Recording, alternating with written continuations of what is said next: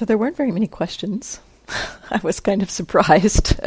There's almost always more questions. I'm not sure if that's because you guys have more outlets for asking questions in the individual meetings or what, but we have a few questions here, so this may be a shorter session.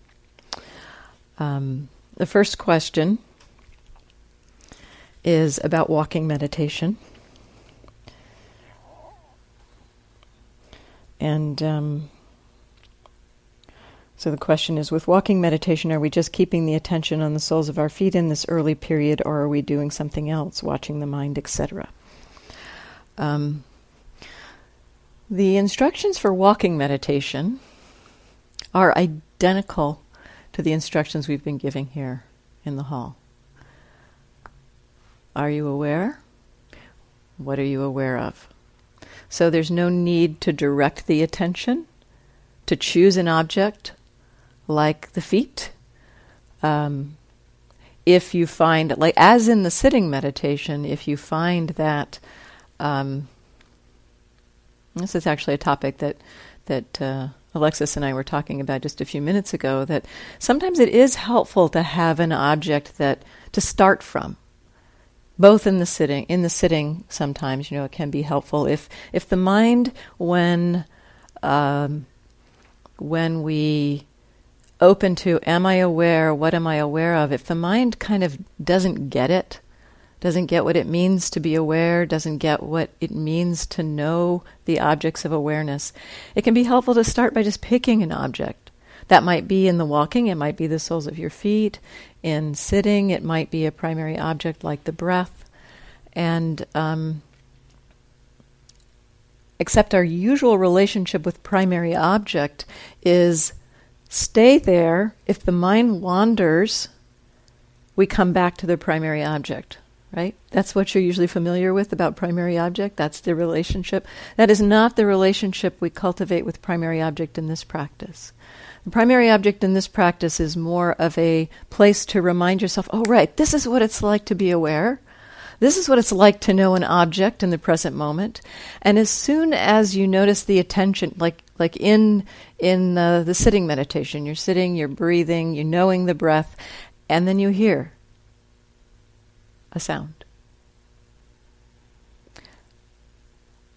Rather than saying, oh, sound, that's not what I'm paying attention to, come back to the breath, you notice that the attention has picked up on that object. Likewise with walking, you may start with paying attention to the soles of your feet as a place to remind yourself, oh, this is what it's like to be aware in the present moment. This is what it's like to know what is known in the present moment.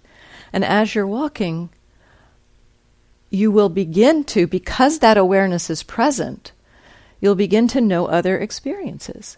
The mind will know seeing. The mind will know that things are heard. The mind will recognize other body sensations. And even if you're kind of staying in touch with the soles of the feet, you're also aware, conscious, and recognizing, oh, I'm aware of these other experiences. And then at some point we can let go of that primary object and just recognize, essentially, follow the awareness, follow where the attention is drawn. Did I talk about the dog analogy in here? I did it in a group. Did I talk about it in the hall? Yes. Okay, it's like that. It's like the attention is like that dog that's like leaping around and happy and interested and going and picking up on sounds and sights, and our job is to just follow that. Be aware of what the attention naturally moves to. And it can help to start with some place to have a sense of what it means to be aware. But we don't have to hold to that and then have some agenda or opinion that this is the place to be, this is where I cultivate my awareness. But it just helps to remind us about what it means to be aware. And so with walking, we can use the soles of our feet as a place to start, if that's an easy object to connect with. And as you walk and notice the soles of your feet, you'll start to recognize there's sight happening. Seeing is happening, and hearing is happening, and movement is happening, and happiness is happening, and confusion is happening, and pressure is happening, and sound is happening. Just the kind of the attention being pulled to experience after experience. Sight can become a really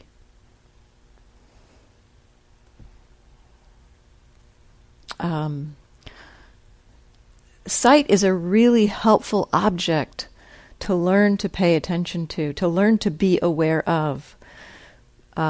We don't cultivate that as much in some of our more familiar or traditional, in some of the more traditional meditative practices, the Mahasi's technique. We cultivate lifting, moving, placing in the walking. We cultivate mindfulness of breathing. Eyes are closed in the sitting.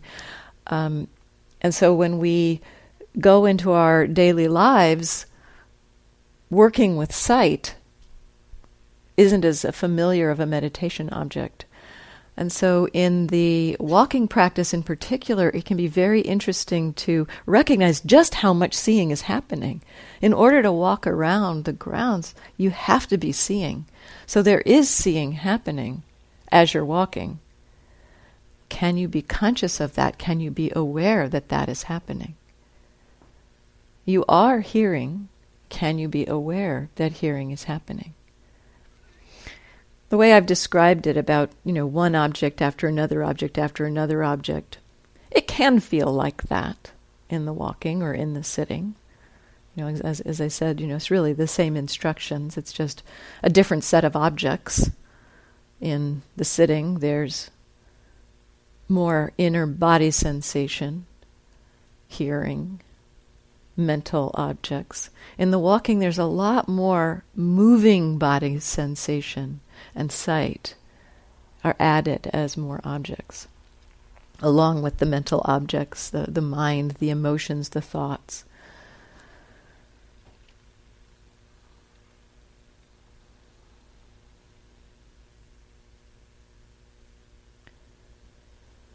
So in the walking, in exploring seeing, you don't have to focus on seeing all the time.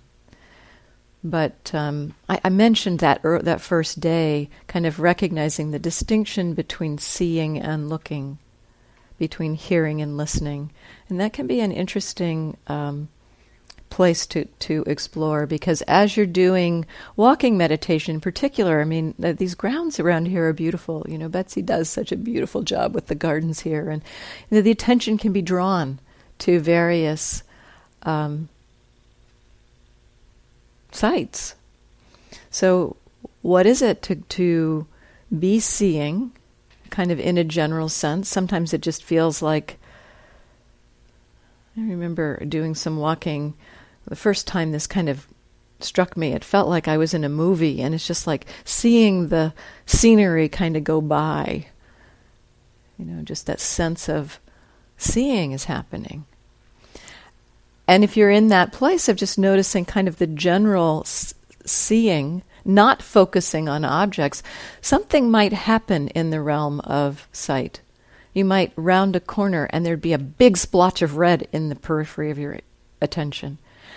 Attention might get drawn to that. What's that color? The attention tends to get drawn to color that is outstanding in a field of vision. It gets drawn to movement. So you're walking along and there's a bird that starts hopping and suddenly you're looking at that bird. So what's that? That's essentially the mind going from being more receptive to directing. And who did that? It's a process.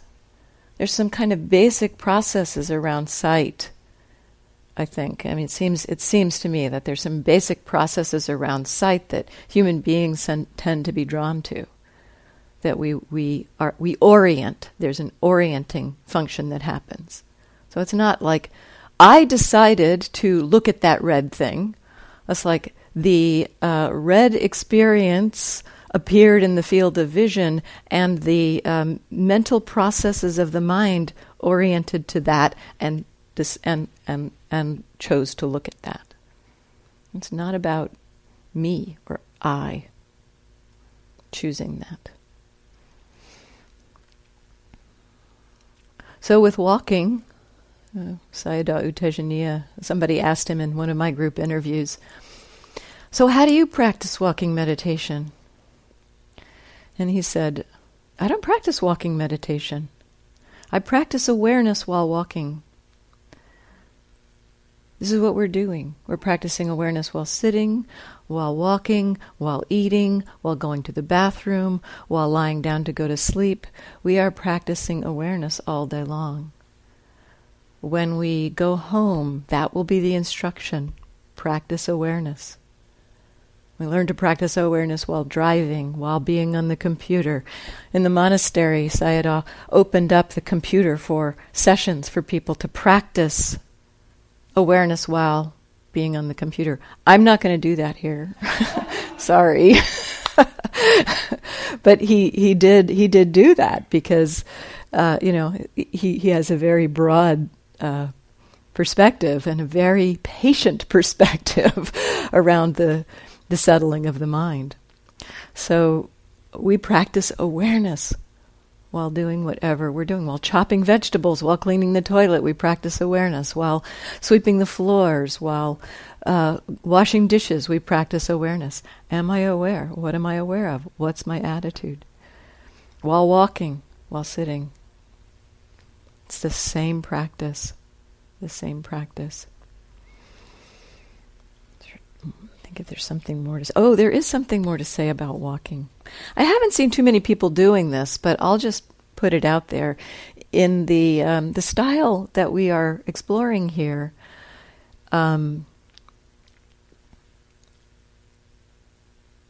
we don't do an artificially slow walk. We don't try to slow down the walking so we can see something more precisely. We walk at a pace that feels natural. You could start your walking by just checking in. What is the pace that feels most comfortable? What is the pace that feels most supportive of mindfulness? And that pace may change at various times of the day. There's kind of with a level of mindfulness, with the mind's, where the mind is in a particular moment, there tends to be a pace of movement, whether it's a movement of a hand like this or a walking pace. There tends to be a pace of movement that the mindfulness can kind of naturally land in. And if you can be at that pace, like in the walking meditation times, you can find the pace that feels most congenial to being mindful and start from there. Somebody brought up in the group discussion today about how the pace of movement in working with her yogi job around vegetables, her natural pace of movement felt like it was much slower. And that's where mindfulness was really comfortable and able to kind of settle in. And yet,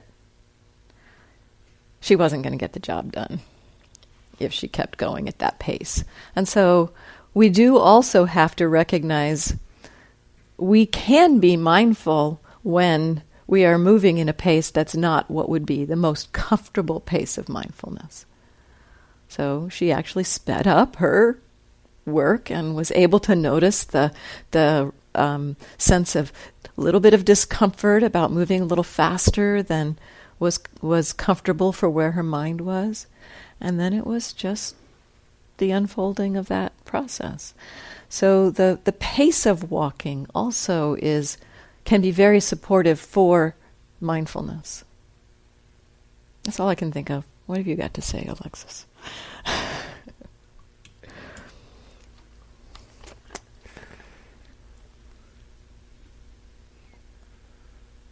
Let's see what comes to mind.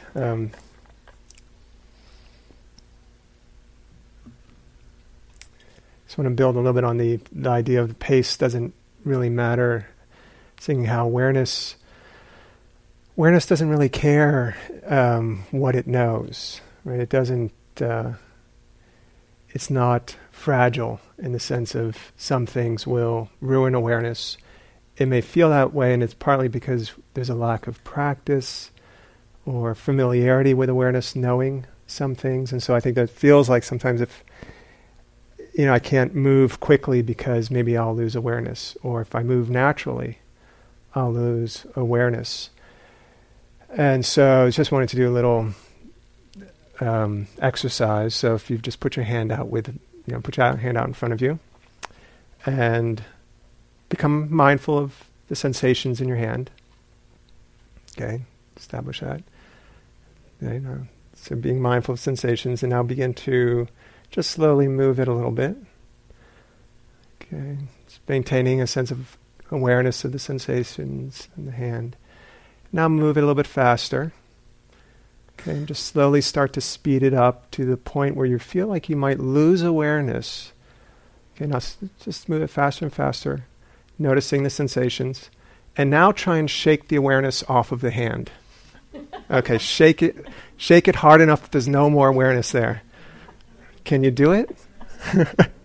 So you can't shake awareness off. Okay, good. So that's an example of the ease of which awareness can be with something. And yet I think our interpretation sometimes of what awareness looks like is a view that's in the mind conditioned by some perception of how awareness looks. And I was recently in Burma with Sayadaw, and I was going for a walk with him. We were going to have breakfast, and there was with another yogi, and he was just noticing how this yogi sometimes walks a little bit not in his normal pace. And at that moment, I think he was walking, I can't remember if he was walking normally or not, but oftentimes seeing that this yogi would change just something. And Sayadaw said, he looked over and said, how come you walk a little different sometimes? And the yogi said, what are you talking about? He said, a little precious or a little controlling. And so the yogi said, I'm not sure, I have to look. He said, okay, look. And they had a conversation later, and Sayadaw was telling me that the reason why he wanted to point that out was that when we have a tendency to control the movement, control the body, that tendency can show up in the mind. And then the controlling of what we're watching or how we're watching starts to get influenced. And he really encourages that natural state. Just naturally be in your body, in your movements, so it's really kind of easy and relaxed. Then that feeds back into the mind. The mind is easy, it's relaxed. And it's sort of a peace in that. Not that we're just acting out all of our normal habits, but there's an ease in the sense of I'm there to watch and learn, not to try and get myself to be, really good and do it right, and I'm going to walk perfectly and then sit perfectly and get up perfectly and then eat my meal perfectly because everyone's watching me, which is the way I always feel whenever I come into the food line. Everyone's watching. And then I look over and no one's watching. I'm always surprised that no one's watching. So, it's like we always try and do these things, to get things right. And so around walking, it's a great place to explore because, when we do leave retreat settings, we tend to just let the guard down. And there's an ease. And we walk out, in our lives we're walking around. Just to add, I think mentioning to someone in the group, individual today, to check what is it like when the bell finally rings at the end. And sometimes just at that time when the bell rings, if there's been a bit of tension, that moment for some people there's an ease of just sitting's over. And it may be for that one moment, that's the right attitude. It's like, yes, got it right there. And I know there's a monk I met in England, Thai forest monk, and he would sometimes ring the gong a bit early in order to interrupt the sitting and then say, okay, now that, right there, that sense of sort of just relaxing, keep that attitude. And I thought, that's in some ways when we're really relaxed in the world walking around, it's that kind of relaxed state that the mind feels most comfortable to be in. And that's where we have to really try and generate the remembering to notice. Because feeling relaxed is very different than letting our mind just be casual and not engaged. So the remembering, but also relaxed. And society often tells people at the beginning of starting any practice of just checking, is the mind relaxed or tense? And just by checking that already, there's a sense of, okay, getting familiar with the orientation of approaching this moment. Feels, all right, I'm already tense trying to get something done. Don't need to change it, but just recognizing that that's there. I think that's fine. Yeah. Andrea passed this question. I only had a second to look at this before.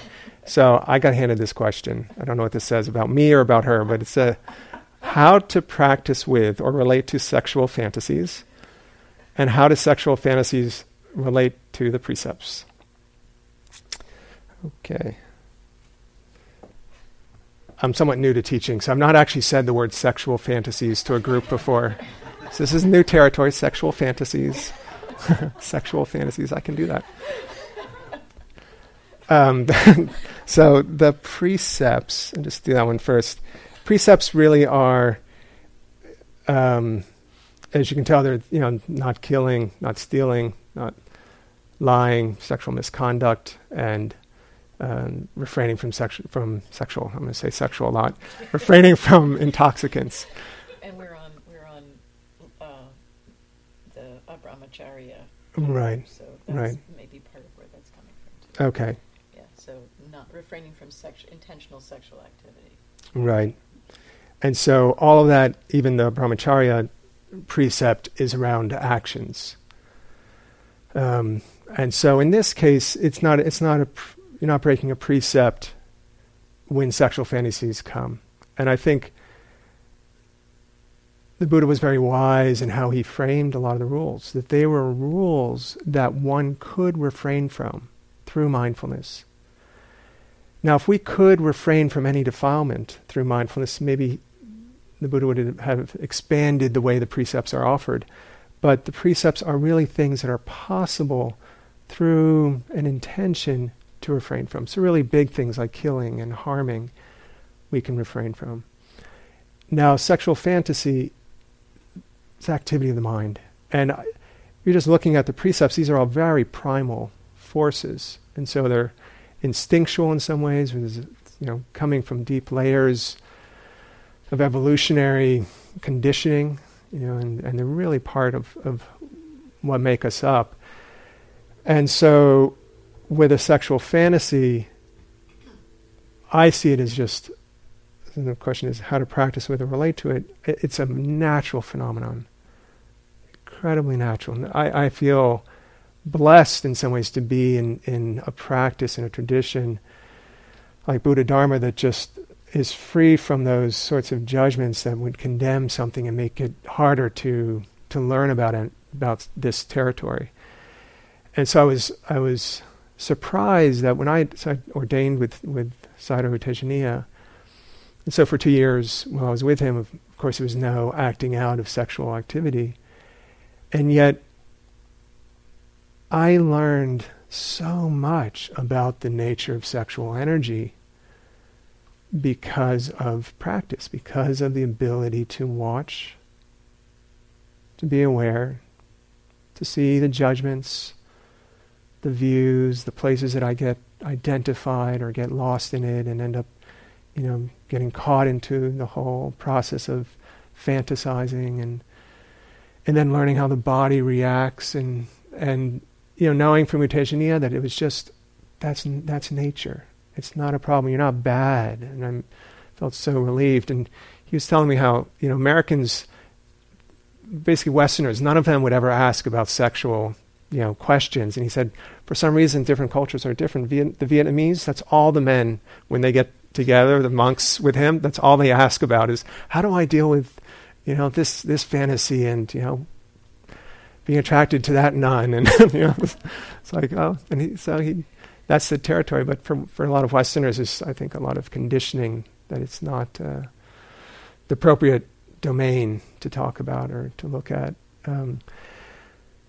So what is a fantasy?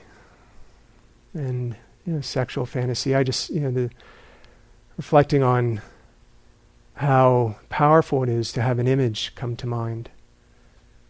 Right, an image, and then if it's in the form that has a lot of craving and desire, right, how that leads into emotional response and all the liking of that and the indulgence that can come. And so for sexual fantasy, it's really the same as any other thought realm. There's lots of things we like to think about. Sometimes sexual energy is in a phase of our life where it's very strong. For some people, it's not a particularly strong one.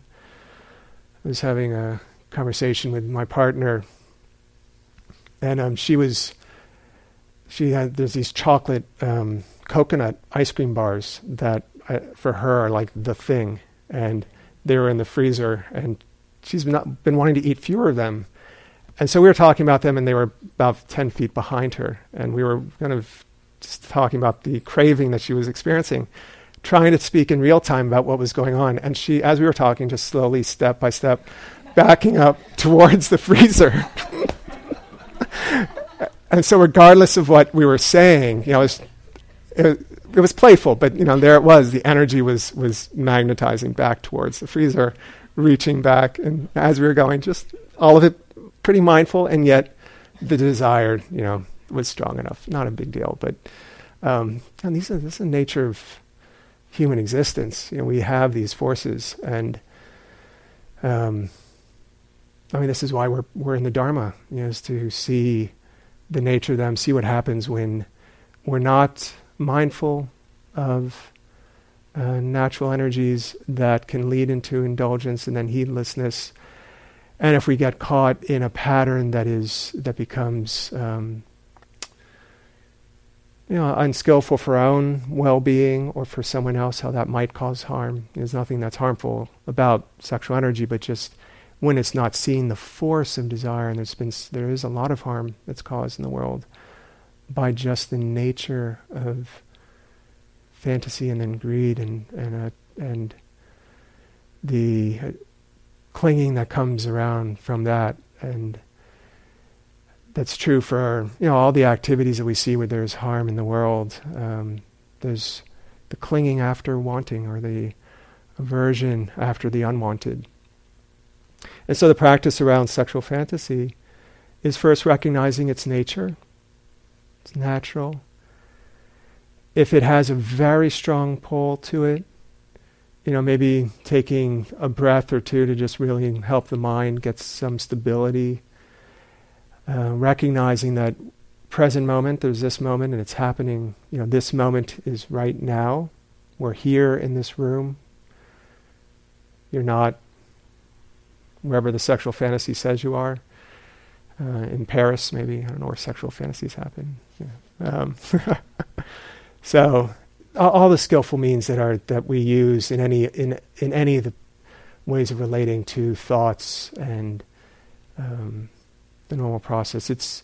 I think we would maybe bracket. I think we think about the category of certain topics because we think it's not good, and I think that goes for sometimes the feelings of aversion or self-judgment or guilt. We don't want to feel these things, and so then we don't include that in the nature of Dhamma.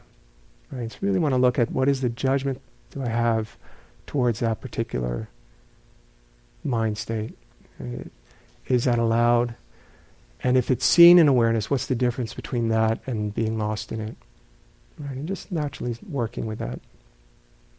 I think I'll stop there. What was the other thing? You said something. It's not this, it's this. Remember? I was talking about the precept. Yeah.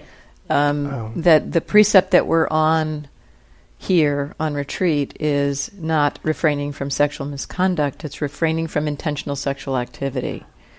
And so I just wondered if that was part of where the question was coming from, thinking that that a sexual fantasy was somehow an intentional sexual activity. And it's not an activity. Although one one piece that I would really like to encourage in this, I mean, it makes me smile to think about saying this, but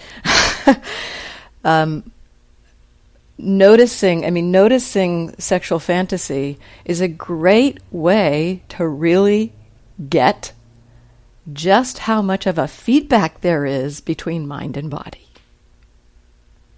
How potent that connection is. So notice that, the cause and effect relationship, that's what's happening in the present moment. So that's one piece, it's another part of the exploration. And then, see what happens. Are you... So sexual fantasy can arise just as a phenomenon, not that we're doing it, right? It can be just a mental arising, spontaneous. You see somebody and then the fantasy arises. And then because of the body response to that, the pleasure of the body response, there's a hook. There's a strong hook to that.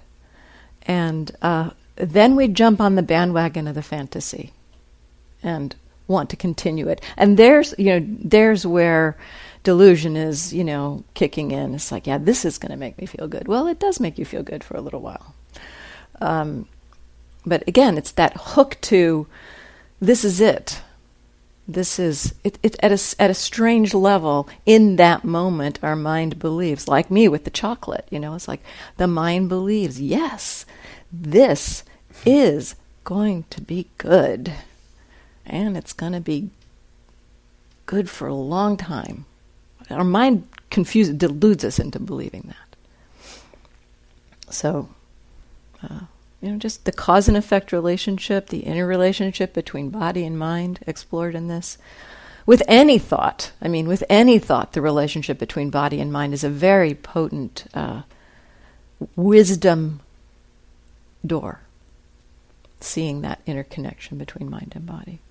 And the other piece I'll just point out, for me, more generally fantasy, not so much sexual fantasy, but more generally fantasy, exploring the kind of like, where does the mind start to go there? You might wake up into the fantasy, and then you can just explore it in these ways that we've been talking about. But you also might notice kind of, what is it that happens? So how do I say this? It's like through watching the process of fantasy happen, you might start to recognize that there's particular, for instance, states of mind from which the mind goes, this is boring, let me find something more interesting to pay attention to. And that the mind will be drawn to create a fantasy of, it might be a vacation fantasy or a fantasy of food fantasy.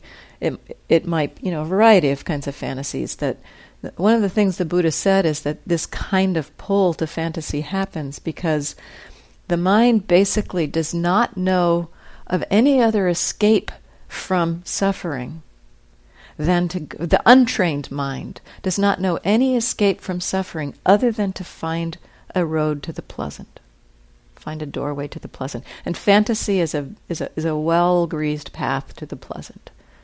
So, is fantasy coming out of an inability or a kind of a uncomfortableness with dukkha?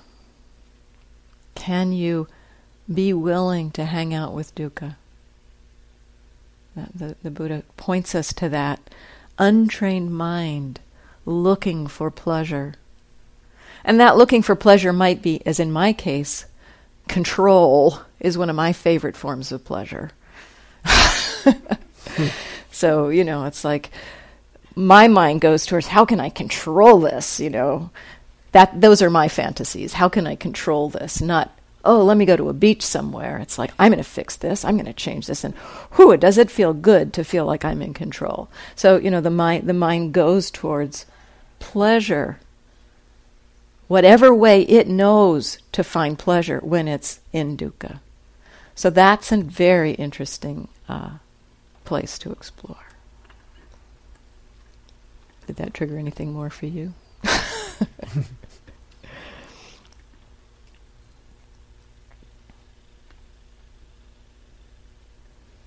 No. Okay. Well, I'm just going to say, it's good to, with certain objects that are being known, to really recognize what it is. And so with sexual fantasy, there's image and stories, and to really be aware of, wow, look at that power of image. And then as Andrea was saying, and then how that impacts the body and the mind-body connection.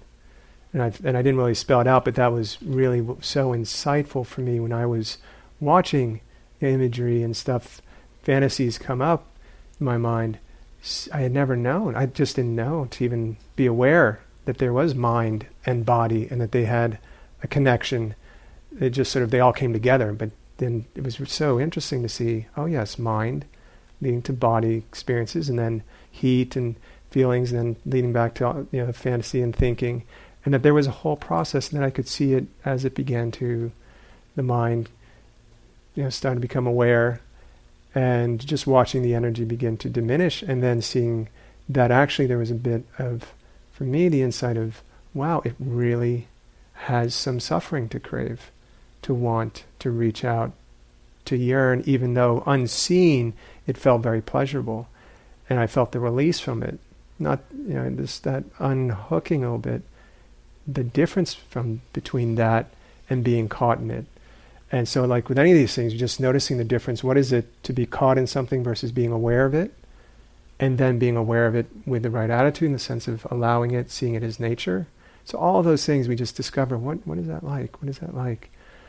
Rather than telling us, well, it's more free, to not grasp or cling or identify with something, actually noticing, what is that like as I have more awareness and mindfulness with this? It's that insight that gives us more confidence to continue looking, continue observing. The last question is around delusion. And I sometimes talk for weeks about delusion. And I don't want to talk for weeks right now. And so I had planned, actually, or thought that I would address this topic a little bit later in the retreat. But I think I'll try to talk fairly succinctly to, because I mentioned it this morning in the hall. I mentioned delusion and two different kinds of delusion, or two different flavors of delusion I talked about this morning. And that's where the question is directed, is around these different flavors. Are they versions of each other? Or how do we work with them? That kind of thing. So I want to just kind of try to lay out in as simple and as clear a way as I can, and as a brief a way as I can, some of the terrain of delusion, and then hope that doesn't just unleash a can of worms and a bunch more questions. And what I'd like to suggest, if it does create questions, instead of writing the question to us, use the question as investigation. So allow yourself to work with the questions that come up, and see how your practice answers the questions. Sometimes those questions that are most interesting to us can be a great doorway to investigating experience. So this morning I talked about two forms of delusion. I talked about the first kind of most basic form of delusion being a not knowing. This is the kind of the grossest form of delusion, the most obvious form of delusion. This is when we are not mindful. This is when we're lost in thought. We are not connected to experience.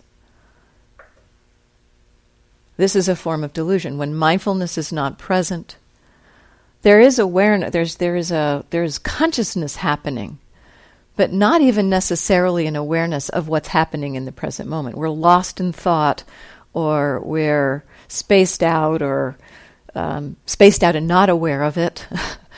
But that there's not the knowing what's happening while it's happening. That's the kind of most fundamental form of delusion. It's the simplest form of delusion. And the way we get to know that form of delusion is when we wake up.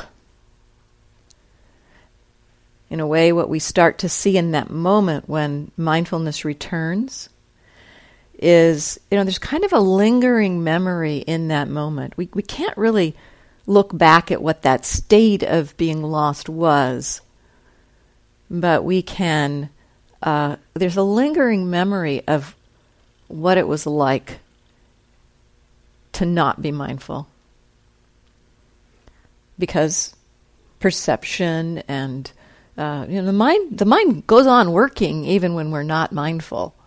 And so perception is working and intentions are working, and so there is that stuff happening still. So the mind is recording memories even when we're not mindful. And so in the moment when we wake up, there is the memory, there's the lingering memory of what it was like when we were lost.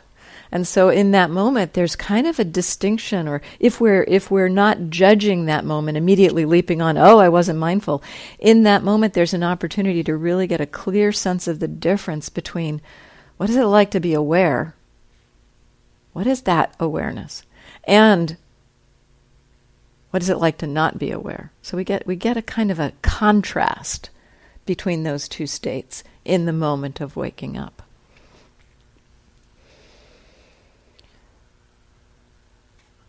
So when we are not aware,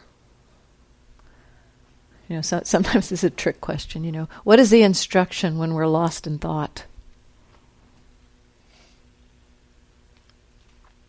Anybody?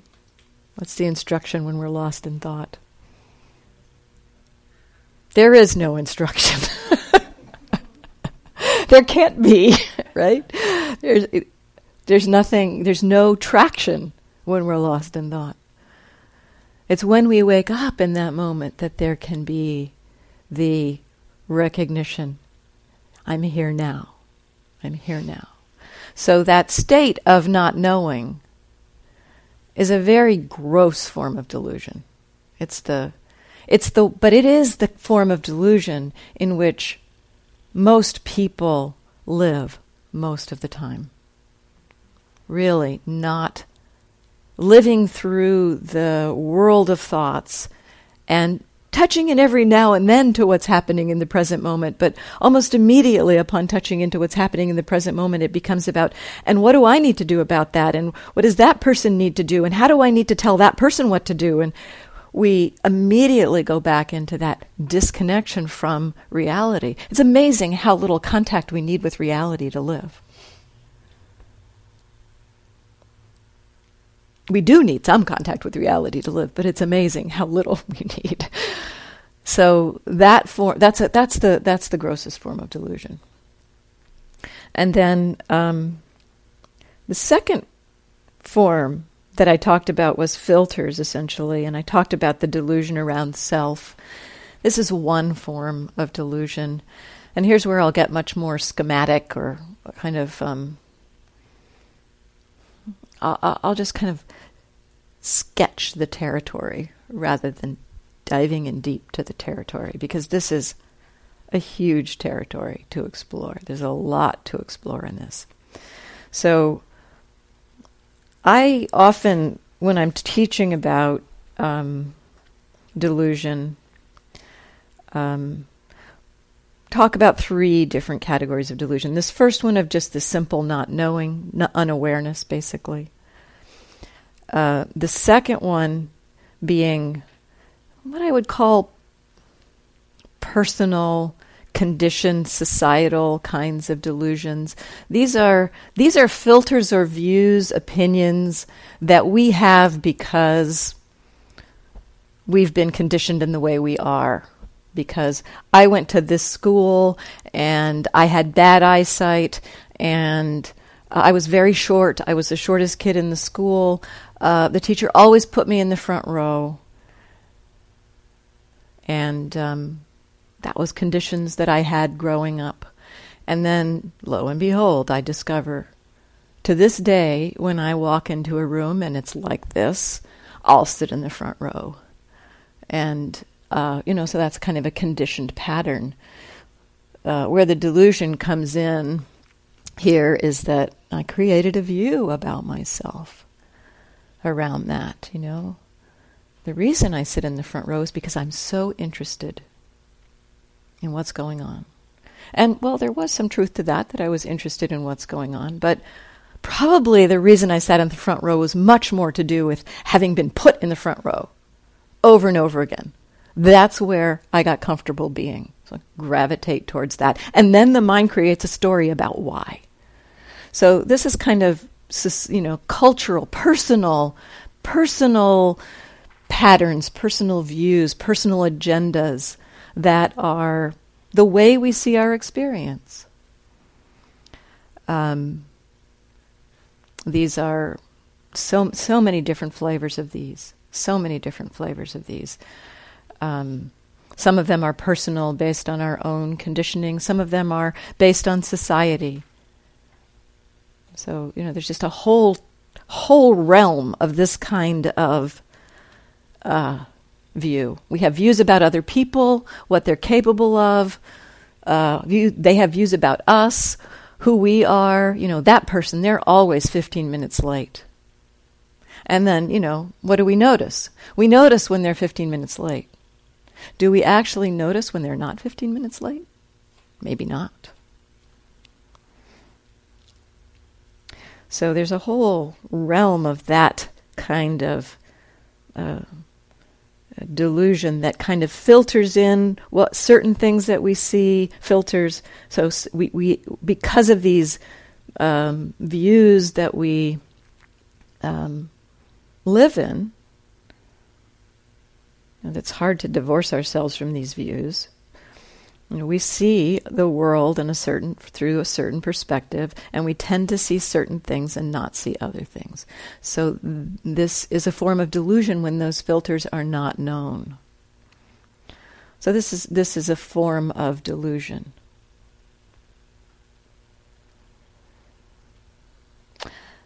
The most deep form of delusion, the most fundamental form of delusion, are delusions that are operating in us because we're human. We all share these delusions. They're not personally, it's not because I grew up in New Jersey and went to that school and knew all these people. These delusions, this last category of delusion, are delusions that seem to be soft-wired into our brains.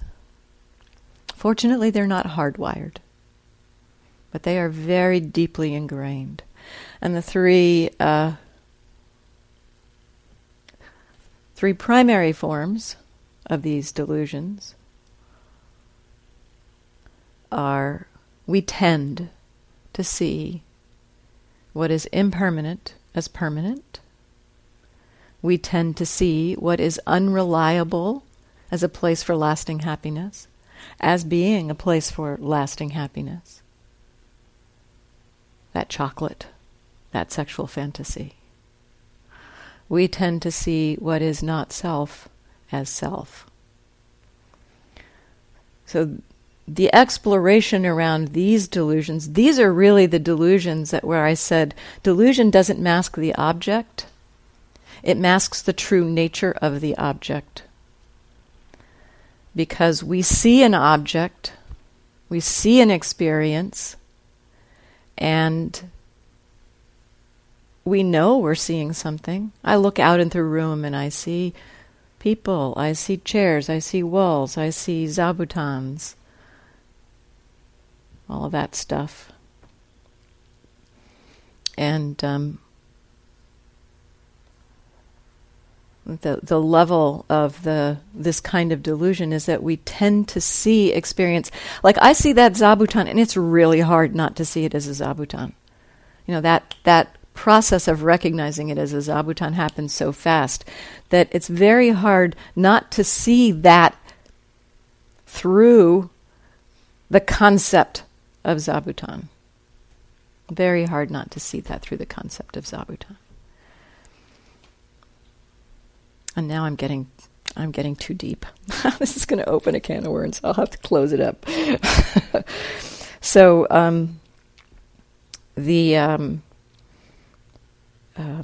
seeing what these kinds of delusions, taking what is impermanent to be permanent, taking what is unreliable to be reliable, what is not self to be self. We explore these delusions by seeing the object and seeing our relationship to the object. Starting to recognize what's actually happening. What's actually happening will begin to help us to see the impermanent, unreliable process nature of experience. Now, there was a little bit of a question here around, so delusion is present. In this kind of case, the delusion is very broadly present. It's not like I have delusion about the, seeing like this zabuton as a zabuton, but I don't have delusion around seeing this water bottle as a water bottle. It's like, it's not based in the object, this kind of delusion. It's much more fundamentally based. So it's not like I can say, oh, I have delusion about that object, let me pick another object to pay attention to, and I won't have delusion around that object. With these very fundamental delusions, they kind of go around with us. Every now and then we may get a little taste of understanding. And this happens. It's like I saw at one point, I was in the meditation hall and watching somebody do walking meditation. And the person walked behind a post, and I couldn't see the person anymore. And the mind in that moment, because it was in a pretty clear state of recognition, realized, it's kind of like the mind was like, oh my God, the person disappeared. Like kids, they see something that's like they don't know it's still there. That's the state the mind was in. It's like the person walked behind the post, like, oh, the person is gone, they disappeared, and then a second later they reappeared. It's like, oh, they're back. It's like that revealed to my mind the kind of way it typically, will impute or create the continuity of permanence. We learn how to create that continuity of permanence. And it's not saying that the person disappeared. I mean, this is where it gets confusing.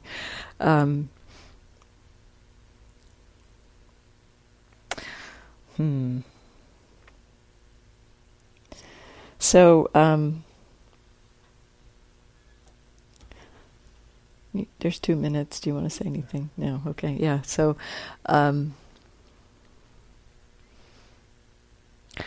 what I'd like to suggest around this is what I said this morning, what I was pointing at this morning, is that when we check the attitude, and this is really the important point around what I was pointing to this morning. When we check the attitude, it is helping us to uncover filters that are operating without our awareness. And when filters are operating without our awareness, that is delusion. And so the practice of checking in, what's my relationship to this experience, helps us to see delusion. You do not have to think about what I've said. In fact, I just encourage you to forget everything I said. Just don't even like try to figure it out. Don't. Some of it might have kind of filtered in, and there might be something that would be, informing your practice. But don't try to do anything with it. And I will probably talk about this in a few days. Maybe next week. I'll come back and revisit this topic.